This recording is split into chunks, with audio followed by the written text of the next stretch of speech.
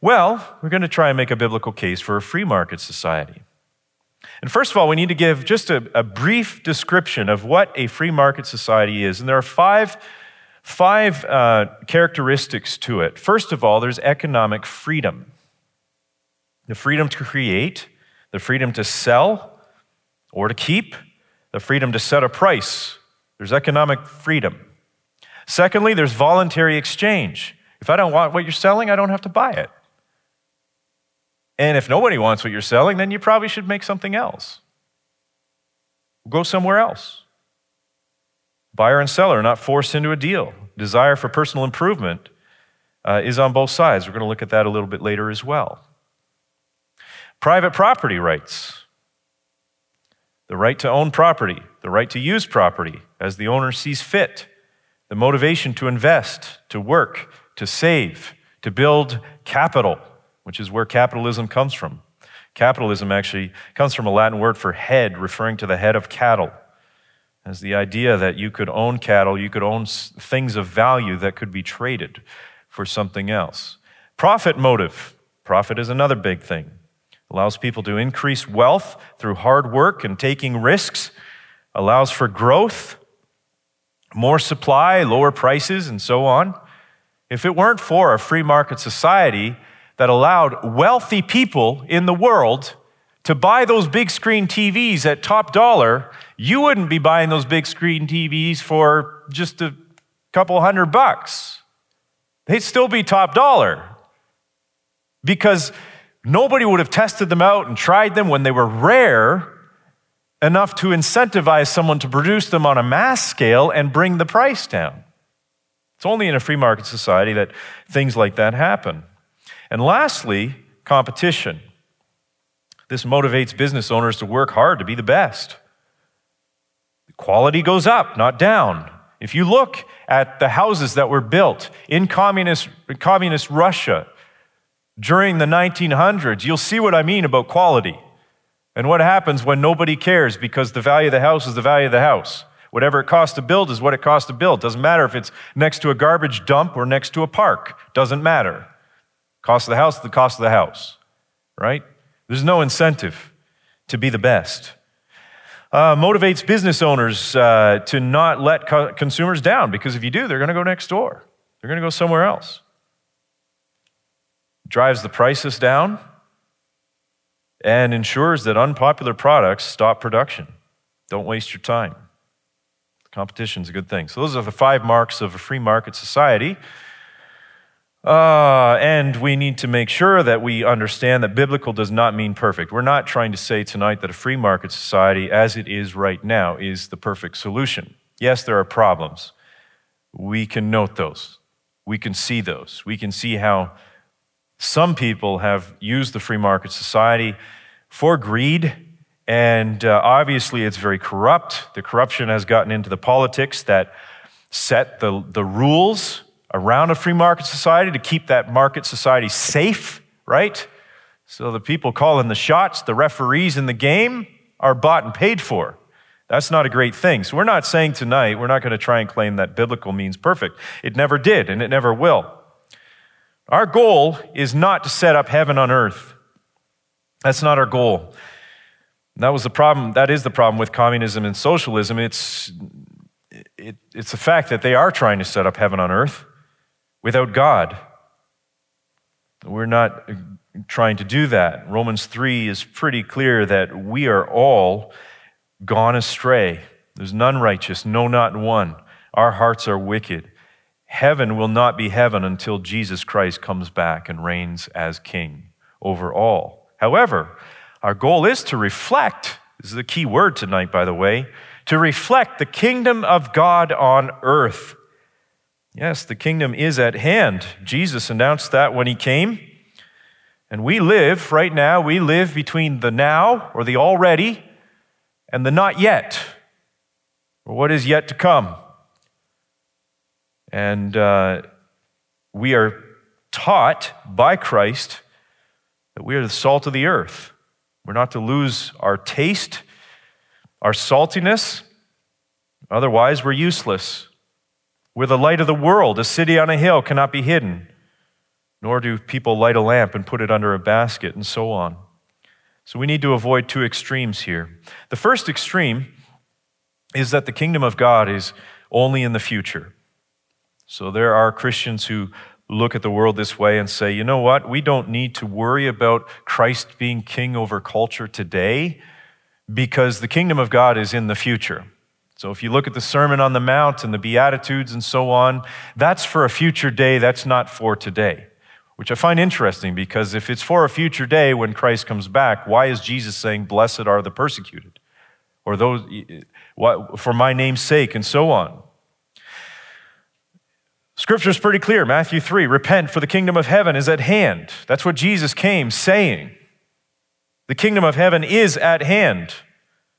So we must not fall into the extreme that says the kingdom of God is only in the future. We don't need to worry about it now. We don't need to worry about setting up just societies. We don't need to worry about living by biblical principles and so on. The physical world doesn't matter at all. All that matters is spiritual and preach the gospel and see souls saved, and that's it. We don't need to learn about economics because, after all, we're just about the gospel.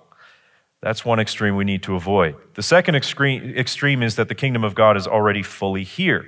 It's not fully here. That it's up to us to set Jesus' kingdom up now on our own efforts rather than on the physical return of Christ. If that were true, it would have been accomplished by now. But it's not going to be fully accomplished until Jesus comes back. There's a future characteristic to the full consummation of the kingdom that cannot be achieved without the return of Christ as king. And so Jesus, in Luke 17, kind of alludes to both.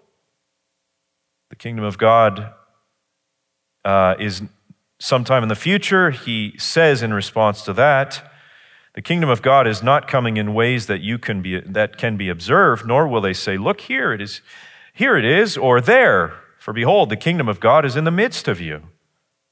In other words, look around. You're missing it. But, he said to the disciples, the days are coming when you will desire to see one of the days of the Son of Man, and you will not see it. And they will say to you, look there, or look here. Do not go out or follow them. For as the lightning flashes and lights up the sky from one side to the other, so will the Son of Man be in his day. That's a future day. So again, J. Richards says, wherever believers are obeying God's commands in the world, there should be some glimmer of his kingdom.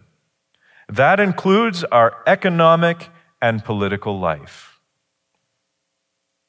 There are examples of imperfect obedience to biblical patterns.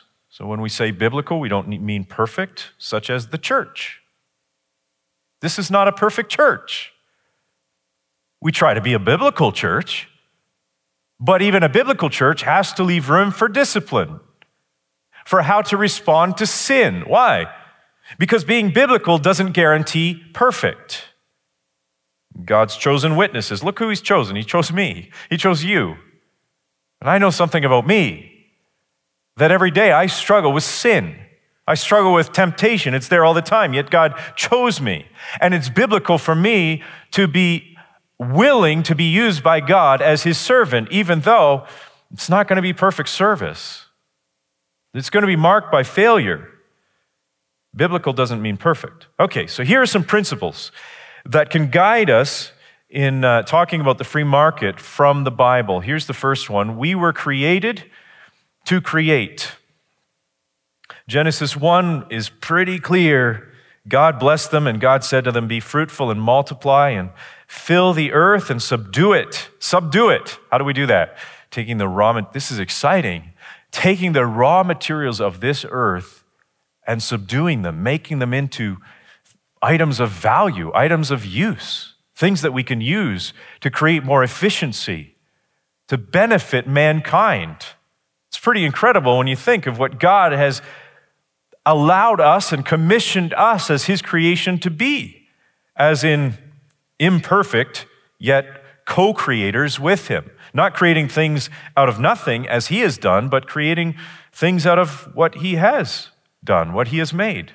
Creating something out of something. Secondly, Personal abilities are encouraged. In other words, central planning, which says you go here, you do that, and so on. In a free market society, people can take a look at themselves, and just like Psalm 139, they can say, Lord, you formed me, my inward parts. You knitted me together in my mother's womb. I praise you, for I am fearfully and wonderfully made. Wonderful are your works. My soul knows it very well. My frame was not hidden from you when I was being made in secret, intricately woven in the depths of the earth. Your eyes saw my unformed substance. In your book were written, every one of them, the days that were formed for me, when as yet there was none of them. Okay, so there are two things that come up in the free market that we need to talk about. The first is competitive advantage. What is competitive advantage? Well, competitive advantage says you might not be the best at something, but you're better at something than you are at everything else. That's what competitive advantage says. So basically what you need to do is look at your interests, look at what you're good at, what people have affirmed for you. And this is in the New Testament, we see this when we're talking about assessing our spiritual gifts and so on. It's very much set up in the same type of model. And while I might not be the best at, let's say, teaching, or I might not be the best in controls, I might be better at that than I am at something else I might do. So what I need to do is look for what I would be better at and go into that. And especially something that I would enjoy doing, right? Because if you enjoy doing it, you're never going to go to work for a day in your life. You're going to enjoy what you do. Competitive advantage. But secondly, specialization. So rather than growing our own crops and, having everything we need, I don't need to go to the grocery store. I don't need to buy meat at the meat store. I don't need to go get my car fixed. I'm going to make it all myself. Well, that's going to make you a very busy individual, and you're probably going to burn out or become depressed because you can't do all of those things. So what do? We specialize in one area that we're good at, and we learn how to trade that or make that something valuable that other people might want. So it might be making a good of some kind, or it might be providing a service of some kind, and that's called specialization. So personal abilities are encouraged in the free market society, and that's a wonderful thing. It's a God-given thing, and the Bible encourages that. Thirdly, self-interest and selfishness are distinct. Okay, these are two different things, and we need to think this through. One of the claims that is made to a capitalist or free market society is the claim that, well, it's just built around selfishness, that everyone is motivated just by selfishness. We're only doing what we're doing for greed, to get as rich and as wealthy as we can. Okay, but there is no other model of society in a broken world, that forces even a selfish person to have to benefit someone else, in the aim of their own self-interest.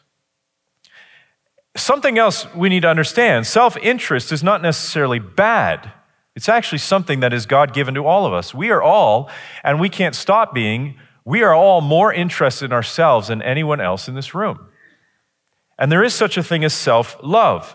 Jesus actually said, basically, here's the measuring stick for how you should love your neighbor. How is it? Love your neighbor as yourself. That's the measuring stick. The assumption, again, that somehow self-interest in itself is wrong. No, the Bible turns around and says, use it for good. Here's another one to husbands in Ephesians 5. In the same way, Paul teaches husbands should love their wives as their own bodies. He who loves his wife loves himself, for no one ever hated his own flesh. Notice that? No one ever hated his own flesh. Even people who say, I hate myself, and they're self-loathing and so on, and want to hurt themselves. Why are they doing that? Because they're focused on self. We can't help but be focused on self. It's part of our conscience. It's part of our psyche. And so Paul tells husbands to love your wives as your own body. There it is, the measuring stick again. I'm going to treat my body properly and carefully. And I need to look at my wife in the very same way and cherish her.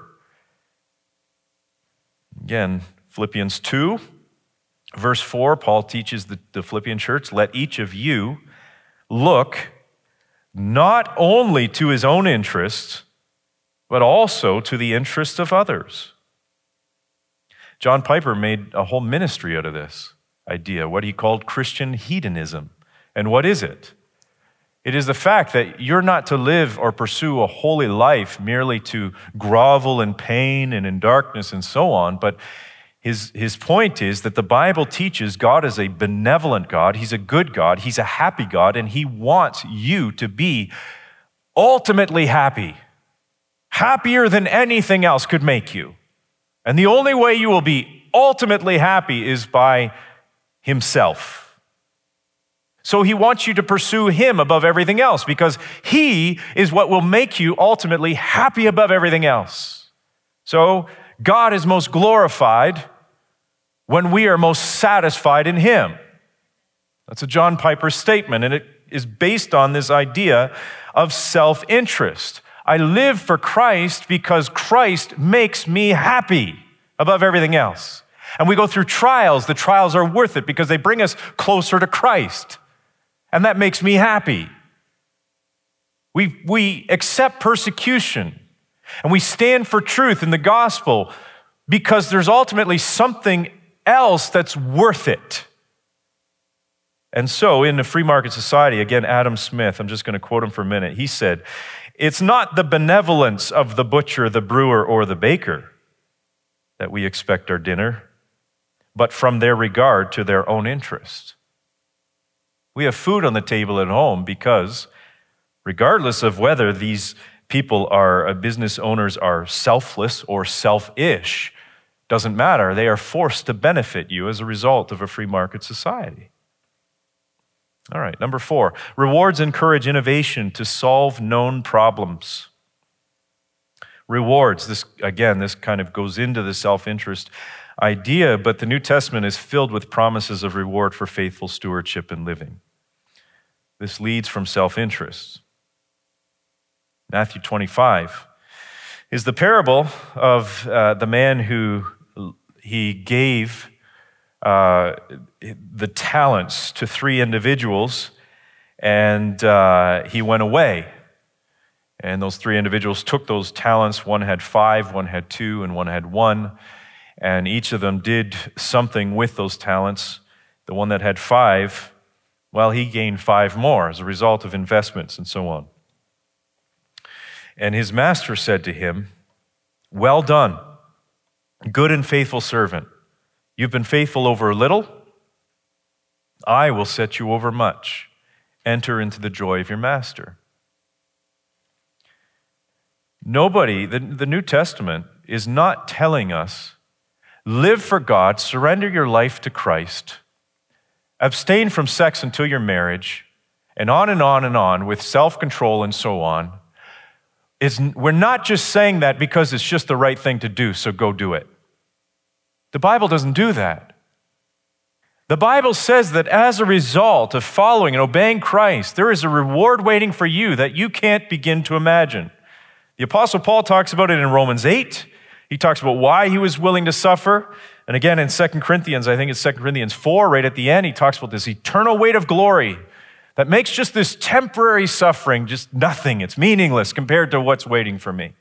He was talking about a crown of righteousness that was waiting for him as he faced his execution.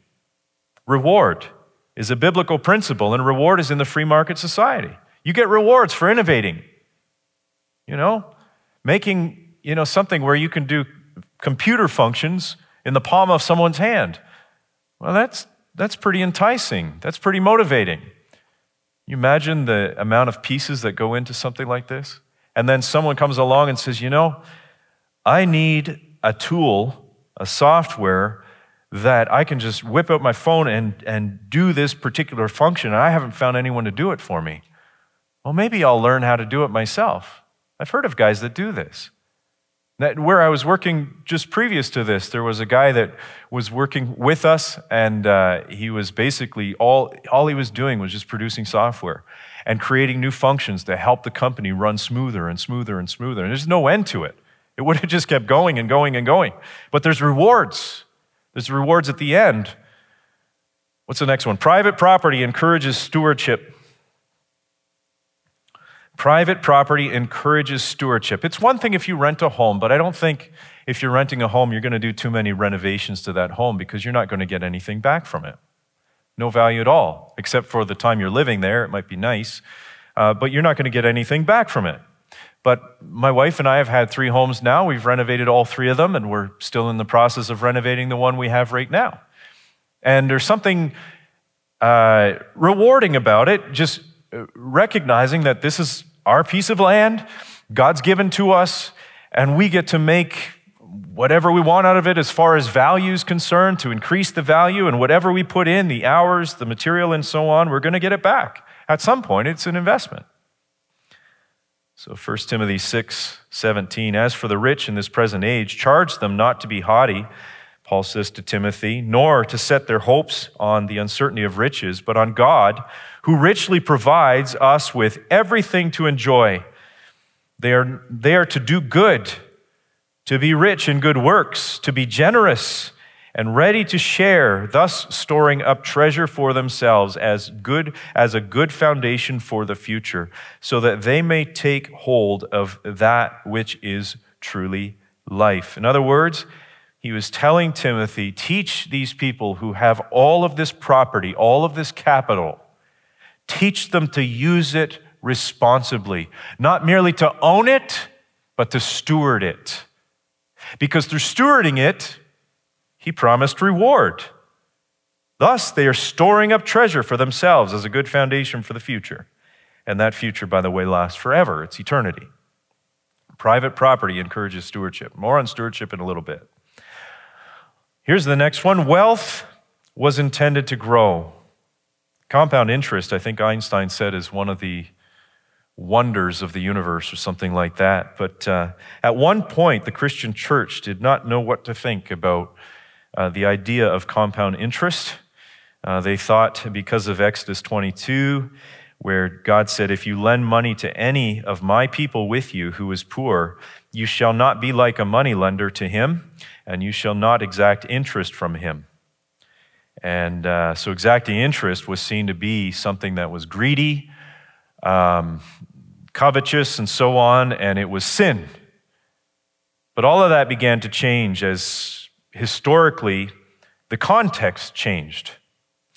You see, people used to trade within their extended families in Exodus and so on. Majority of people were poor at that time, and money was seen to be sterile. So a gold coin was a gold coin, was a gold coin, was a gold coin, and so on. So if someone came along and they were desperate, and they said, listen, I need, so much to just get my family through and feed my family, to charge them interest on that was obviously pathetic and evil. But let's look at the reason for money and what has happened to money over in history. This is interesting. I didn't bring any money with me up here. I thought about it, but maybe it's a good thing. Yeah, maybe I don't have any. Maybe that's the problem. I should check. But here's why we have money, okay? So a little history on money. So let's say I breed chickens and you breed cows, okay? And we decide in our society that a cow is worth, let's say, 200 chickens, okay? Now, I want to trade my chickens, but I don't need a whole cow. Well, we got a problem. Or let's say you want 2 of my chickens. You're going to give me a hoof? Like, what am I going to get for that? It's not going to work well, is it? Or let's just say, even to make matters a little more complicated, what happens if you don't want chickens, you want peacocks? But I want some roast beef. Well, I can't trade chickens because you don't want chickens. So now I got to go find someone who has peacocks and trade with them, and that could be a complicated process. I don't know what a peacock would be worth in chickens. And I'd have to get what you want and then bring it to you. Could you imagine now if you compound this by thousands, like how many things out there that people are specialized in that we'd have to trade for, and you want this and I want that, and it would be absolute chaos. So we have money. And money is something that has three characteristics to it in order to be money. First of all, it has a unit of account. It has to be something measurable. So like a gold coin or some kind of metal that's the same size, the same, we can weigh it. It's the same every single time. It's precise. That's why we can put them in slot machines, pop machines and stuff like that. Or we can use it, a unit of account. Not only that, it's got to be a means of exchange. It's got to be something that I don't have to lug around in a dump truck. And it's got to have some store value. In other words, it can't just shrivel up over time. So I can't just store a bunch of heads of lettuce in my house expecting that I'm going to be able to use these all year long. Over time, they're going to shrivel up. I'm not going to have heads of lettuce very long. So that's probably not a good source for money.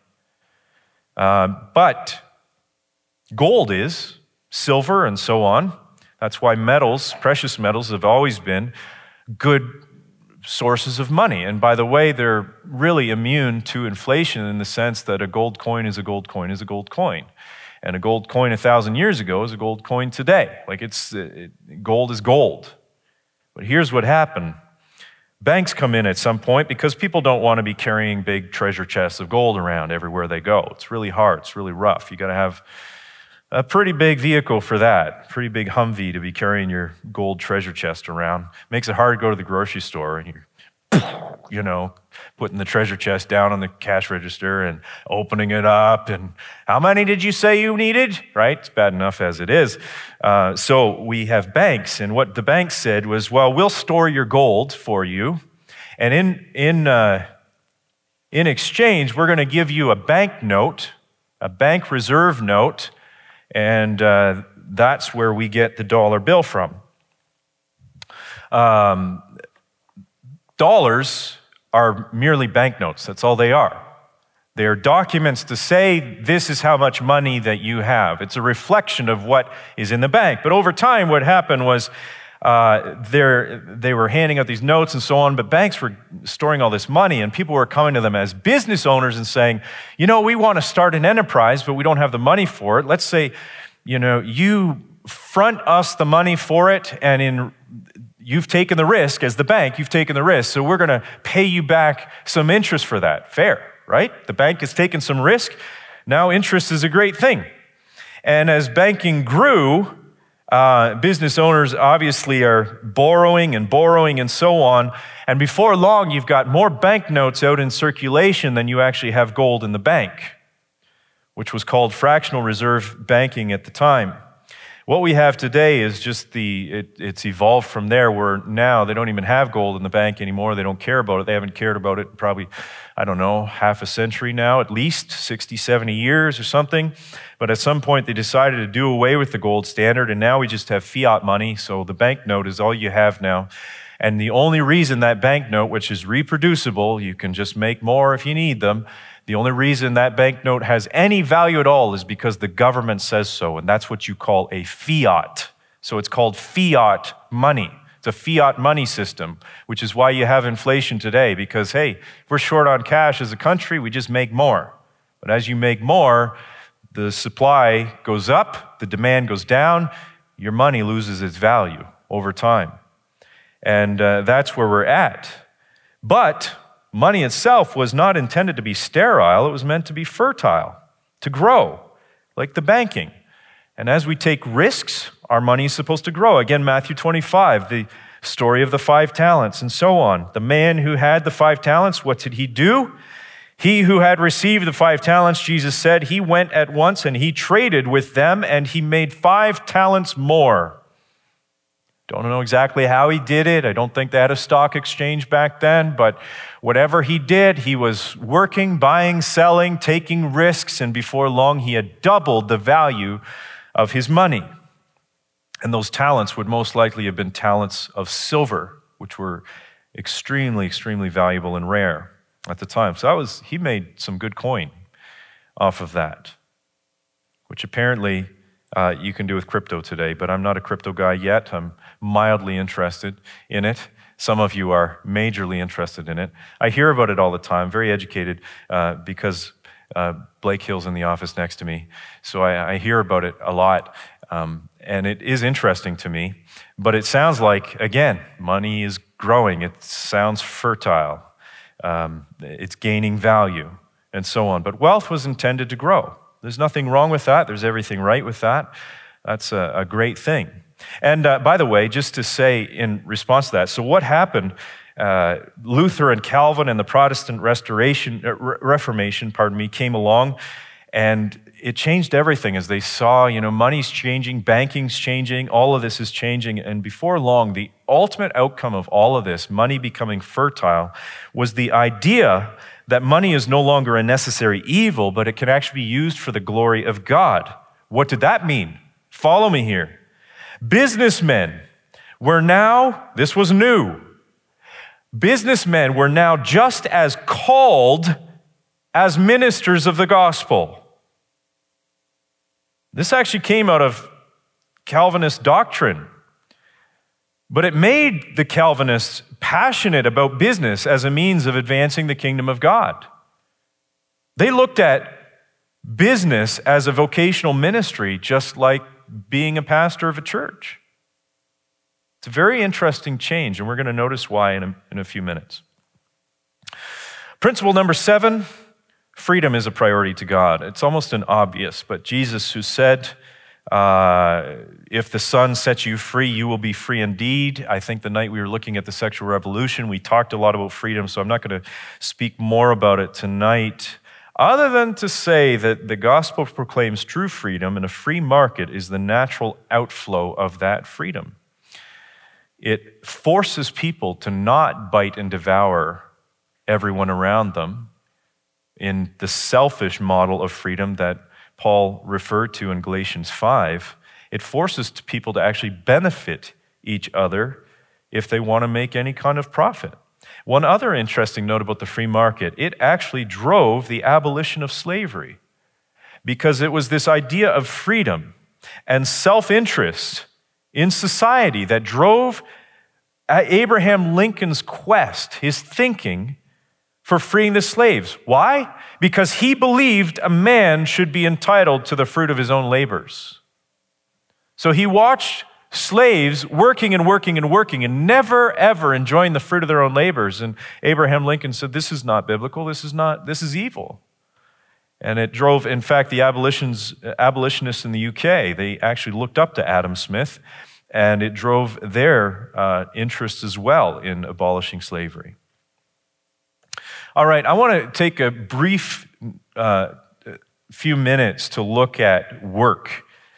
Productive work is God's desire, and the theology of work. I just want to make sure that we understand this, that just as we were just saying, the changes that happened throughout church history and how Calvin and those that came after him started to see money as more than a necessary evil and business as being a calling from God, this came into the theology of work that comes straight out of Scripture as well. Work in the ancient world was degrading. There were many pagan writers who attacked the Christian church through their writing. One of those writers was Celsus, who we know much about his writing because Origen, one of the church fathers, early church fathers, took the time to thoroughly refute his attacks. And of all the things Celsus didn't like about the Christians, the greatest source of his issue was that they were considered lower class in Roman society, and yet they professed to be teachers and thinkers and intellectuals. Because the elite in Roman society, for the elite in Roman society, work was beneath them. They did not produce with their hands. That was for the slaves. That wasn't for the elite. If you were smart and rich, you didn't work with your hands. Instead, the social elites, what did they fill their time with? Pleasure. That's why there was so much debauchery, dinner parties, drinking, orgies, adulterous affairs, betrayals. Life was somewhat meaningless, and it was the only way to kind of numb you from that.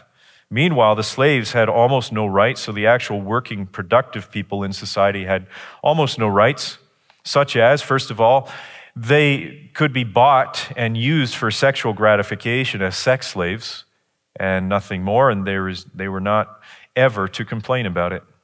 The testimony of a slave could be used in court only if the slave was tortured first. Slaves on larger farms died from ill treatment. mega farms. Let's call them mega farms. Because it was cheaper to buy new ones than to take care of the existing ones. And when people were done with their slaves got old or sick. Quite often the slave owners would just gear out on the street or kill them. Didn't matter which way they did it. I mean, that part aside, just watching the Roman elites kind of reminds me of an episode of Downton Abbey, right? Where you have the aristocrats upstairs in the dinner parties causing all kinds of trouble and kind of getting entangled in all these different weird situations because they have nothing better to do but sit around and drink tea all day. And meanwhile, you have the servants down in the basement who are doing all the hard work and keep the whole thing going day after day after day after day. You also see this in the Titanic. When the Titanic went down and it became a very big issue that was highlighted that the poor, the third class, were down, locked at the bottom of that ship as it was going down, and they were not allowed to come up. And it was the wealthy that were given first place on the lifeboats before second and third class, and so on. You had these class systems that were going on. Work was degrading. It was for the lower class. Actually, I think Marx would agree with this. All honest work is glorifying to God, though. It reflects the productivity of the Creator. God made. In fact, it says that God fashioned, He formed man from the dust of the ground and breathed into his nostrils the breath of life. It gives the idea of God forming. The Hebrew word for form is the idea of a potter who's fashioning his clay with his fingers. We are the product of God's handiwork. It's pretty incredible. It reflects the original purpose for us before the fall. Genesis 2:15, the Lord God took the man, put him into the Garden of Eden. To do what? To work it and keep it. That is before the fall. And the Lord God commanded the man, saying, you shall surely eat of every tree of the garden. There it is. Work it and enjoy the fruits of your labor. But the tree of the knowledge of good and evil you shall not eat, for in the day that you eat of it, you shall surely die. So even though man was free to eat of the fruit of his labors, which is a source of happiness, because man was already placed in the garden to work, which was a source of happiness, yet man was still to trust God for what he didn't know, which is also a source of happiness. Not only that, it's glorifying to God because it reflects the servant character of Jesus, who washed the disciples' feet, took the form of a slave, and in so doing actually depicted what he was about to do at the cross in serving us, his people, in dying for our sins. And all Christians are ministers in their vocations. Paul said in 1 Corinthians 10, whether you eat or drink, or whatever you do, do all to the glory of God. So I don't know what you do for your daily job, but let me be clear, your vocation is your calling. And treating it as such changes everything. It changes your perspective. There's a couple examples of businessmen, Christian businessmen, who have lived this out. S. Truett Cathy, I have to mention him because Chick-fil-A just came to Windsor. That's right. And of course, it started as a small restaurant. In fact, he initially called the restaurant the Dwarf Grill just outside of Atlanta. And he turned it into a billion-dollar empire. Started in Atlanta in 1946 with his brother Ben. His brother Ben was killed in a plane accident, a plane crash. He noticed people taking roles when he was selling food at a stand by a factory. He noticed people were taking rolls and making a sandwich out of the chicken meat that he was serving. And that's really what started the whole Chick-fil-A idea of a chicken sandwich. And then he also noticed that shopping malls were going up in the suburbs in Atlanta in 1967. And so he started just opening up these little places in the food courts and shopping malls. That's how it began. And now we have the standalone restaurants, as we see here in Windsor. At one point, he wrote a book with Ken Blanchard, sums up his perspective very well. The title of it is called Generosity Factor: Discover the Joy of Giving Your Time, Talent, and Treasure. What was S. Truett Cathy all about? He was all about stewardship. This was a calling to him. His vocation was his calling, and he made it so. He wanted to glorify God through his business. The other example is David Green. He started making miniature frames in his garage, borrowed $600 to start a little store. I think it was like a 600 square foot store or something like that. Called, anyone know? Hobby Lobby. Heard of that, right? Which has over 500 stores today in 41 states, open in about 30 to 35 stores per year. But in 1985, David Green hit very hard times. In fact, they were so hard that he said the bank was threatening liquidation, power companies threatened to shut the lights off, they were paying bills out of the cash registers, and every phone call was a past due invoice. And David Green says to this day it was about his personal pride. God was breaking him, and Green was humbled, and he would spend his days praying under his desk every single day. 1985, he said, was the longest year of his life. To this day, David Green does not stay at the office later than 5:30 at night. He tells his people, if you're there more than, I think it's like 50 hours a week, you're working too much, you're not delegating enough. He's a family man. He put his family first, put his marriage first. He's rarely there. Both of these companies, by the way, have something in common, Hobby Lobby and Chick-fil-A. Guess what it is? They're both closed on Sundays, right? Why? Well, Cathy used to actually, it's an interesting story. It started because he started his store on a Tuesday, and by Sunday he was tired out. And he also realized that most of his customers in the South wanted to worship on Sundays. And so he closed the store down to make sure his employees and customers could worship. Have you ever been? We've been there. We've pulled into Chick-fil-A on Sundays a few times before we realized, oh yeah, it's Sunday. He was a Sunday school teacher for 50 years. He spent his Sundays teaching Sunday school. He's a big business tycoon, teaching Sunday school on Sundays for 50 years because he was glorifying God with his life. He didn't minimize anything that God gave him to do. Green spoke about, again, I remember reading the sign on the Hobby Lobby front door once about to allow our employees to worship. Our store is closed for Sunday, and so on.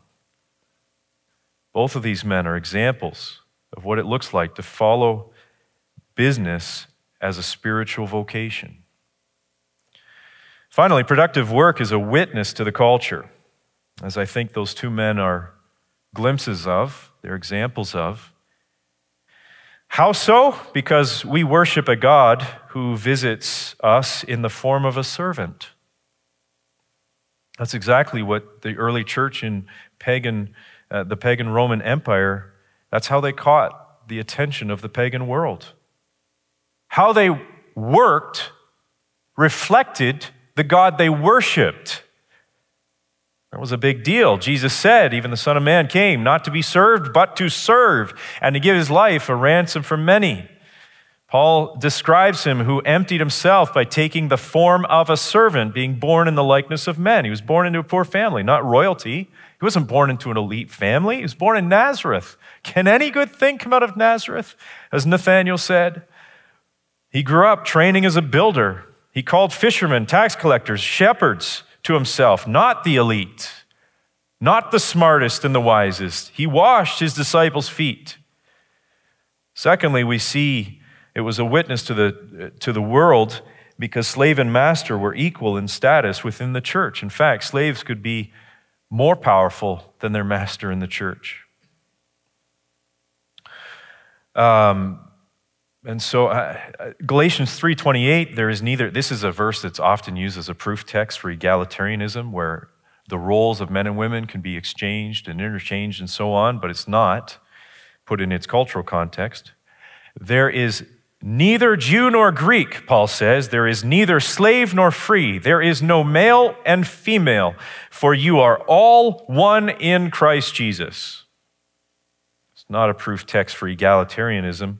It has everything to do with the unalienable rights of individuals that they did not have in the society Paul was writing into, and nor will we if we leave the free market society behind. As well as that, productive work is a witness to the culture because, well, rich and poor are also treated equal within the church. As James said, "Listen, my beloved brothers, has not God chosen those who are poor in the world to be rich in faith and heirs of the kingdom, which he has promised to those who love him?" Treated as equals in the church, rich and poor. It doesn't matter your social status, doesn't matter how much money or what car you drive to come here. We've seen some pretty nice cars in that parking lot when I'm standing out there in security. It's pretty cool. I like cars. My kids love cars. My boys love cars. Pretty neat, but guess what? Doesn't matter. You walk in this door, doesn't matter what you drove. You can drive an old beat-up Honda Civic like I do. Okay, so the leading men of the church worked with their hands. So Paul was a tent maker, and along with him, some of his closest partners in crime, Prisca and Aquila, were also tent makers, and they moved around. They followed their vocation. You know, Paul wasn't at some point saying, I'm above that. I'm in ministry now. I don't need to work with my hands anymore. But he would actually go into cities, and he would actually make a living off of what he specialized in, right? He was specializing in tent making. He'd make something of value, and he would actually fund his ministry efforts through that. And he often told the church, I didn't ask for anything from you. In fact, in 2 Thessalonians, he told the Thessalonians, "For you yourselves know how you ought to imitate us, because we were not idle when we were with you, nor did we eat anyone's bread without paying for it. But with toil and labor we worked night and day, that we might not be a burden to any of you." Okay, so we are moving into the final section, living responsible. How do we live? This is the so what section. What does any of this mean for us? We live in a broken economy, that's pretty clear. We see it. Some of you are facing job losses, unemployment right now, for one reason or the other. How do we live responsibly? The key word that we're going to notice through all of these is the idea of reflection. And as I said earlier, I'm going to say it again. We reflect what we value with our choices. We reflect what we value with our choices. We reflect our choices with our use of money. What we do with our money reflects what our hearts value. So how do responsible economic decisions reflect the gospel? Is it possible to live out the gospel in daily choices based on our values? A word that keeps coming up in this study. We're like mirrors everywhere we go, not just what we say. Don't want to minimize that. We need to say, we need to speak. People ask us, why do you live that way? Why do you drive that kind of a car? Why you could have so much more. Why don't you have more? What's going on? Why do you feed all those people? They have questions, and when they have questions, we need to have words to say. We need to be ready with an answer, Peter taught pretty clearly. But we need to reflect it with our lives. And the first one is that delayed gratification reflects contentment. As Philippians 4 teaches, again, I think this might be the most misquoted verse in all of the New Testament by the evangelical church today. I can do all things through him who strengthens me. Has nothing to do with just go out and be the best that you can be, and you can do whatever you want because Christ is going to strengthen you to do it. That's not what it means at all. In the context, it means I can do all circumstances through Christ who strengthens me. And Paul says, I have learned to be content. I've learned how to live without, and I've learned how to live with too much. In either case, I've learned how to be content. You know, I might come up sometime in conversation with people who believe that capitalism is evil due to greed, that you may have the opportunity to point out to them their own propensity toward greed, because it's in all of our hearts. I love conversations like that. When people take something that's broken in the world and talk about it and complain about it, and you can say, yeah, you're absolutely right. That is broken. That is broken. But guess where it starts? And guess what it comes from? It comes from right here.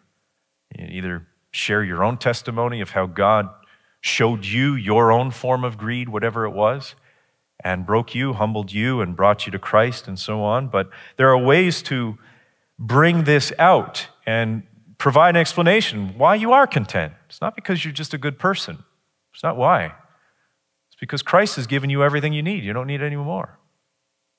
Right? There are ways to answer these things.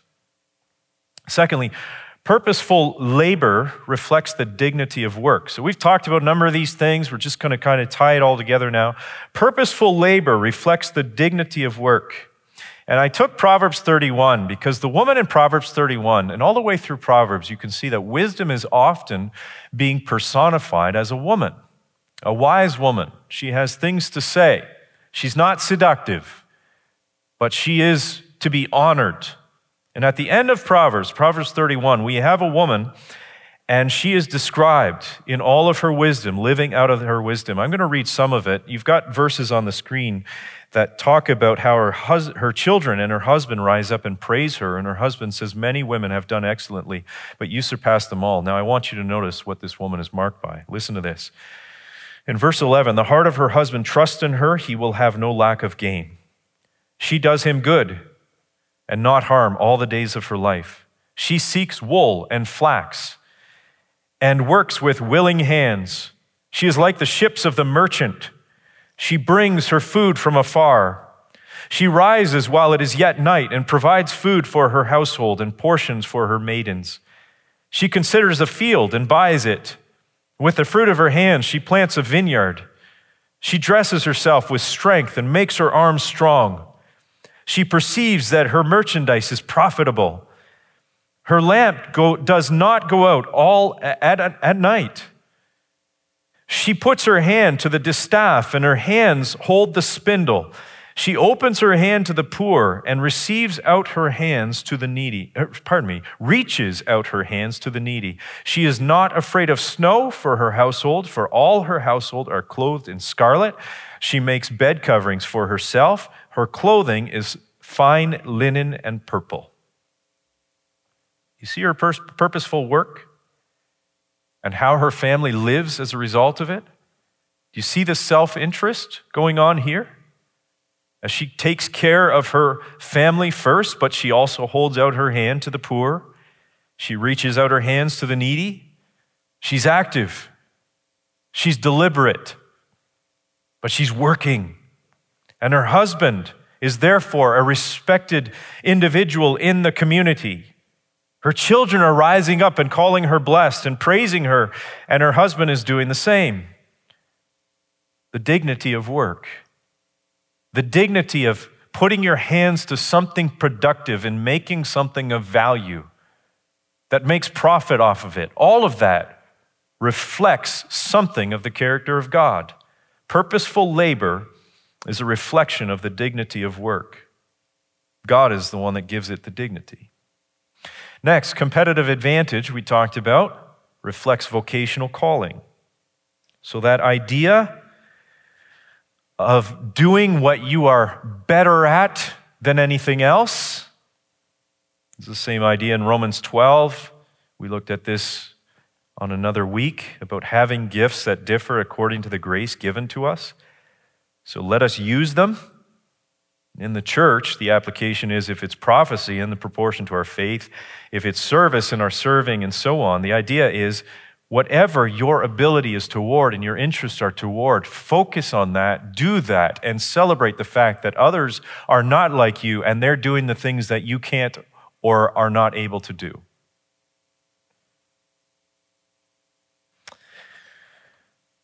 When I left ministry about 5 years ago, almost 5 years ago, to go back into a secular, I'm going to call it secular, but I hate that term. I don't know what else to call it, into the automation world. Again, God taught me a number of things, but out of them, there are two things that I learned that I don't think I realized before. And maybe it was because the setting was a little bit different. But I learned two things about myself. I learned that I love to learn, and I also learned that I love to teach.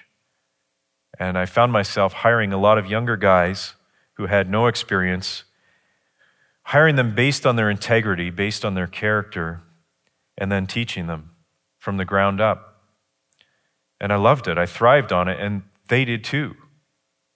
And through that experience, I understood something of vocational calling. The idea that it didn't matter. In fact, at some point, while I had understood my calling to ministry years ago, when I was about 24, 25 years old, while I understood that, here I am back at work, and I resisted it for about 1 to 2 years until God, through His grace, was showing me, you know what? This might be my new calling in my life. He may have called me to this now, and that is equally as important, and I learned to lean into it. And at that point, I wasn't sure what was going to happen and where we were going, but I learned an awful lot about that. And I also learned that those young men that were under my care, that they were a ministry in themselves. From Monday to Friday or Monday to Saturday, sometimes it was from Sunday to Saturday, depending on how chaotic it was in the industry, they were a major part of my ministry at the time. It was a vocational calling, and God had to teach me that. And it all comes again through learning where your interests lie, what you might be somewhat good at, and leaning into that for the glory of God. And by the way, people recognize it. This is not for super talented people. This is for Christians. God saves you. He calls you into a particular area of work or labor, whatever that is, and you might be in a transition period right now, but whatever your situation is, God calls us to not just go earn a paycheck, but He calls us to go in with purpose, to be a witness and a light, to be salt, and so on. And I'm telling you, people around you in the office, colleagues, they'll start to notice. You know, maybe your job is to mop floors or cut grass, or as a surgeon. Doesn't matter what it is, what your calling is. People around you will look at you and say, you've got a purpose that I don't have. What is it? What's your secret? Tell me about it. It's an open door. Next, opportunity costs reflect values. I don't think I talked about opportunity costs yet, so I'm going to talk about them now. What is an opportunity cost? This is another economic term. An opportunity cost is basically not merely how much money you're going to spend on something, how much something is going to cost you, but it's the idea that when you choose to buy something, let's say I have $10, right? My kids are doing this all the time. They only have so much money in the piggy bank, and they have a choice between two items. If they buy the one, it's going to cost them the opportunity for the other one, right? This happens with just saying yes or no to various opportunities. It doesn't even have to cost money. If I choose to come to your house for dinner, I'm choosing to not go to anybody else's house for dinner at the same time. Can't be two places at once. That's what an opportunity cost is. So when you look at, okay, what house are we going to buy? Whatever house we choose to buy, we're choosing to not buy all the other houses. So those are the opportunities we're giving up for this one. That's an opportunity cost. If I choose to go to med school, the cost of that is going to be going to every other type of school. You're not going to become an airplane pilot or anything like that, or a commercial airline pilot if you're going to med school. That's an opportunity cost. You got to weigh that up. You're choosing school and so on, and that reflects what you value. Ruth and Orpah in the Old Testament, in the book of Ruth, are a perfect example of this. Two people who have opportunities. Stay with Naomi and go to an unknown land where Yahweh is God, or go back to Moab where it was comfortable and where I knew everybody, and I have a better chance of getting married. And both of them had to make a choice. If I choose the one, I give up the other. Orpah decided finally to go back to Moab. Ruth decided she committed, I'm going and I'm going to die with you in Bethlehem. I'm going where you go. That's an opportunity cost. So in Luke 14, just like in Mark 8, where we read at the very beginning of this, Jesus says, whoever does not bear his own cross and come after me cannot be my disciple. In other words, if you are not willing to give or to take up a cross, which is an execution tool, which says, my life is over, my interests, my own ambitions are over, I'm following Jesus. If I'm not willing to take that up, then the cost of that is going to be giving up Christ and giving up eternity. There's an opportunity cost going on. And he gave an illustration. For which of you desiring to build a tower does not first sit down and count the cost, whether he has enough to complete it? Because if I build this tower, if I commit to this, I'm saying no to everything else. And I better have enough to build it, to finish it. It's an opportunity cost. It reflects what we value. When I choose one thing, I'm saying no to everything else. When I married my wife, I said no to every other woman in the world. It's exclusive. It's an opportunity cost. And what it does is we navigate through life, it reflects what we value. So if I choose to put my money into something other than a nice car, if I choose to put it into something else, I've made an opportunity cost that might reflect my value, what I really value in life. That's challenging. It ought to be challenging. That's the call of discipleship. It's going to cost you. Future reward reflects motivation to serve. Future reward reflects motivation to serve. Here's one, Romans 8. I alluded to this earlier. But Paul says, and if children, then heirs, heirs of God and fellow heirs with Christ, provided we suffer with him in order that we may also be glorified with him. So we're not just suffering because we want to suffer, or we're kamikaze pilots. We're suffering because we have a promise of being glorified with him. For I consider, Paul says, that the sufferings of this present time are not worth comparing with the glory that is to be revealed to us. In the beginning, God gave Adam and Eve the fruit of their labors. God has always promised rewards to those who will trust and wait for him. To Abraham, he promised a son, an heir, a nation, and ultimately the Messiah. Because through his children, through his nation, Abraham would bless the world. Abraham had to wait. He had to trust on that future reward that God had promised. Joseph was given dreams that he would be on a seat of authority, and he had to endure prison. He had to endure loneliness in a foreign country as a slave. He had to trust in the future reward that God was going to fulfill his promise to him. For Paul, it was a crown of righteousness and so on. Future reward. These are economic terms that drive us. Next, generating profit. Yes, that evil thing called profit that Marx believed should never be. That whatever it costs to make something, that should be the cost to sell it. But profit is a way to measure effectiveness and determine where to use funds more effectively. If we're not making profit, close it down. It's a measuring tool. This is also true for ministries in a church. We need to be very goal-oriented, outcome-oriented in ministries within a church. If it's not producing fruit over a given period of time, then maybe we need to take the funds and we need to take the manpower and so on and channel it in a different direction into something that might produce fruit more effectively for Christ. And we see that again in Matthew 25 in the parable of the talents. What happened to the man who made no profit? He buried the one talent that he was given. It was taken from him and it was given to the man who had made the 5 talents extra.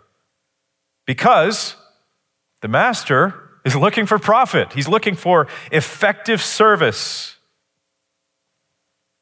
That which is producing something.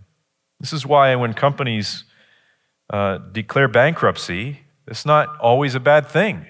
It's an admission. This is not effective. It's not productive. It's not profitable. So we take all of those assets and we channel them. We either get someone to come in and revamp things, remanage, or whatever it is, or we sell to another company who's going to take it, and they're going to distribute those assets into more profitable areas. It's very common, but it reflects effective service, and this is true in Christian life as well. Profits reflect how effective we are. Next, generous stewardship reflects God's goodness. Just like in 2 Corinthians 8, when Paul was trying to tell the Christians in Corinth how generous they need to be, he put it into economic terms, but he used gospel narrative to do so. He said, "For you know the grace of our Lord Jesus Christ, that though he was rich," understatement, "yet for your sake he became poor," another understatement, "so that you, by his poverty, might become rich." David Green once said, after that low time of 1985, he said, "It's amazing," this is what God taught him, but he said, "It's amazing how God has blessed us beyond our comprehension. We see ourselves as stewards, not owners." That's how this is why these guys were so effective. They were not holding a clenched fist on what they were producing. God had to humble them till they opened their hands and stewarded and managed what God had given to them. David Green of Hobby Lobby sees himself as a steward, not an owner. He's stewarding what God has given to him. And as we're generous with what we steward, as we give to others, and as we take those profits and we help others get on their feet and so on, and benefit others by giving them jobs, we are reflecting the goodness of God and the compassion of God. Next, beneficial service reflects Jesus' self-giving ministry. Beneficial service, the idea that I'm providing a service that benefits others, which is what, again, the free market encourages, even from selfish people. It reflects the self-giving work of Christ, washing the disciples' feet and his sacrificial death and so on. And Jesus said, "You call me teacher and Lord," after he had finished washing their feet and asking them if they understood what he had just done. And he said, "If I then, your Lord and teacher, have washed your feet, you also ought to wash one another's feet." In other words, I'm above you. For you to not do as I've done is for you to try and claim that you are greater than me. You're not greater than me. I'm your Lord. I'm your teacher. I've washed your feet. Therefore, you go and provide beneficial service for others around you. Professional integrity reflects the coming kingdom. Professional integrity reflects the coming kingdom. As we operate in a world where there is corruption, where there is greed, our integrity, our honesty, that our word is our bond, it reflects the fact that Jesus Christ is coming back to set the world right. He is going to judge the world. The judge of all the earth is going to do what's right.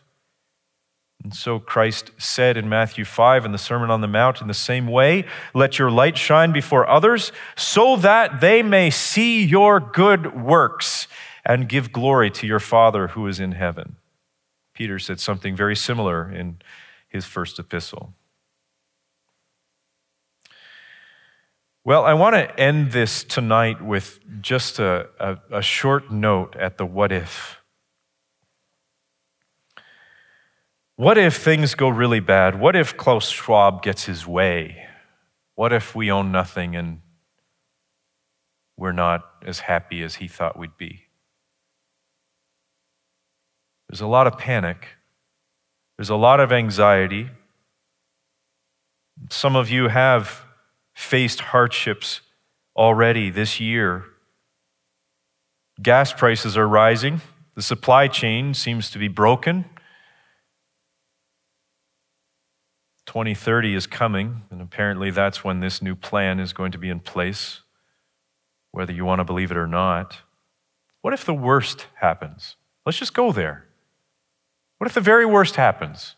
We all lose our private property. Gets dark. Revelation 6 gives the narrative as the Lamb is opening the scrolls, or the seals on the scroll, and as he's opening each one, there's another episode of history that's coming out of these seals. And the first four, I believe it's the first four, what we know as the four horsemen of the apocalypse, which were really signs, or they were ways of symbolizing the progressive loss of control of the world despite our best human efforts. The third one, horse number 3, is a black horse. And John writes, and he opened the third seal. I heard the third living creature say, "Come!" And I looked, and behold, a black horse, and its rider had a pair of scales in his hand. And I heard what seemed to be a voice in the midst of the 4 living creatures say, "A quart of wheat for a denarius, and 3 quarts of barley for a denarius, and do not harm the oil and wine." What's going on here? Well, the red horse that had just come out just before this one was war and violence that had broken out, and as a result, of course, economic chaos and famine are sure to follow. A denarius was a day's wages in that time period, and a quart of wheat was a daily ration for a soldier. One soldier, a quart of wheat. So, what did he say? A quart of wheat for a denarius. So that's the idea that you would work for a day that would provide food for one person. So how are you going to provide food for a family? Good luck. The economy's upside down. There are some lessons we can learn from this apocalyptic narrative. One of them is that God has promised to provide for his children. We are told, as Matthew 6 tells us very clearly, it's up on the screen, "Therefore do not be anxious about tomorrow, for tomorrow will be anxious for itself." I want to explain that just a little bit more in a moment, but that entire section of Matthew 6 teaches this. God will provide for his children. It's an absolute promise. He tells us to seek first the kingdom of God and his righteousness, and all these other things will be added to you. The flowers of the field, they're clothed. The birds of the air, they're fed. How much more we, who are his children, will we not be given food and clothing? Another lesson to learn is that God will use hard times for his glory, which is exactly what he was doing in this apocalyptic narrative, using this to bring the whole earth to its knees before the King of Kings and Lord of Lords, and yet they still did not repent.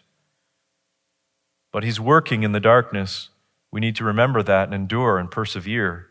He's working. He's in control. He's not out of control. He's not out of control tonight, wherever you are in your circumstances. By the way, anxiety is still sin. The kind of anxiety that is just worried about self all the time. If Jesus says, "Do not be anxious," that's a command. When we are anxious, we are disobeying God's command. Disobeying God's command is a form of sin. That's actually good news, because it turns us from victims just perpetually anxious to people that can repent of that and move forward with victory. There's actually victory over anxiety. That's actually good news. And God will meet you in your darkest moment. Corrie ten Boom, who lived through the Holocaust and went to the German prison camps during the Holocaust, she survived. Her sister did not. Her father did not. They had hidden Jews at one point and were hauled off to the prison camps. When she was just a little girl, she recounts a night in which she was confronted with death and she was very afraid. And she cried out to her father at bedtime with her fear of death, and this was his reply. And this comes right out of the book, The Hiding Place. Father sat down on the edge of the narrow bed. "Corrie," he began gently, "when you and I go to Amsterdam, when do I give you your ticket?" I sniffed a few times considering this. "Why, just before we get on the train." Exactly. And our wise Father in heaven knows when we are going to need things too. Don't run out ahead of him, Corrie. When the time comes that some of us will have to die, you will look into your heart and find the strength you need just in time. Her experience in that statement sums up Matthew 6:34. tomorrow will be anxious for itself. Don't be anxious about tomorrow. Sufficient for the day is its own trouble. We got enough trouble today. God knows what's coming tomorrow. That doesn't mean we don't make plans. Don't mean we don't make goals. Not at all. But when it comes to anxiety that paralyzes us, that overwhelms us, and we don't know where to go, and we're lost in it all, and it's just a fog, no, God gives us the strength that we need just in time. So let's remember that. As we live in an uncertain and a very broken economy, and we don't know what the future is, God is with us. He has promised to provide for his children, and he will meet us in our darkest moment.